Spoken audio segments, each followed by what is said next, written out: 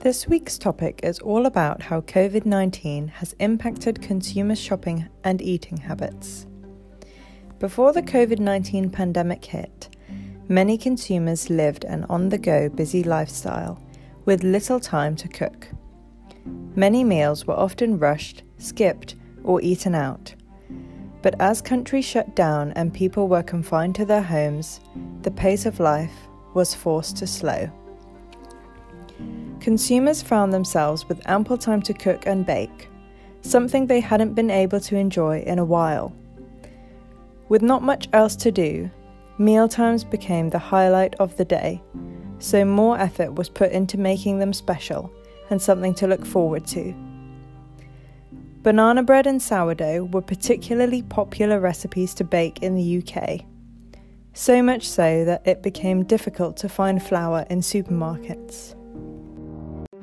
With their restaurants closed, chefs far and wide even started doing virtual cooking lessons on social media to help consumers at home looking for new recipe ideas, but also to keep busy and build relationships with their customers for post-lockdown reopening. Not everyone enjoyed all this extra cooking though. Ready meals and meal kits were a handy solution, as they also were for vulnerable isolators struggling to book supermarket home deliveries. Companies selling these types of products, such as Mindful Chef and Gusto, were stretched to keep up with all the extra demand. Cooking from scratch for 3 meals a day was certainly becoming monotonous, especially for those missing their favourite eateries and lunch spots. Hot food delivery demand skyrocketed. Many restaurants also started offering delivery services for the first time, and chefs produced their own bespoke meal kits, everything from fancy 3-course meals to fresh pasta dough and toppings.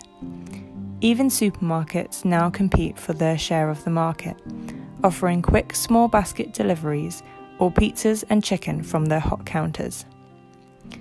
Looking forward, these changes in behaviour and new types of food offerings and experiences are going to have lasting effects.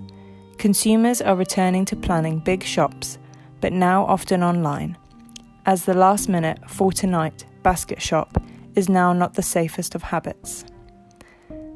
This planning ahead has resulted in more mindfulness around what we buy, which means choosing healthier, immune-boosting options and ensuring we don't waste food. How do you think these habits and innovations will evolve in a post-COVID world?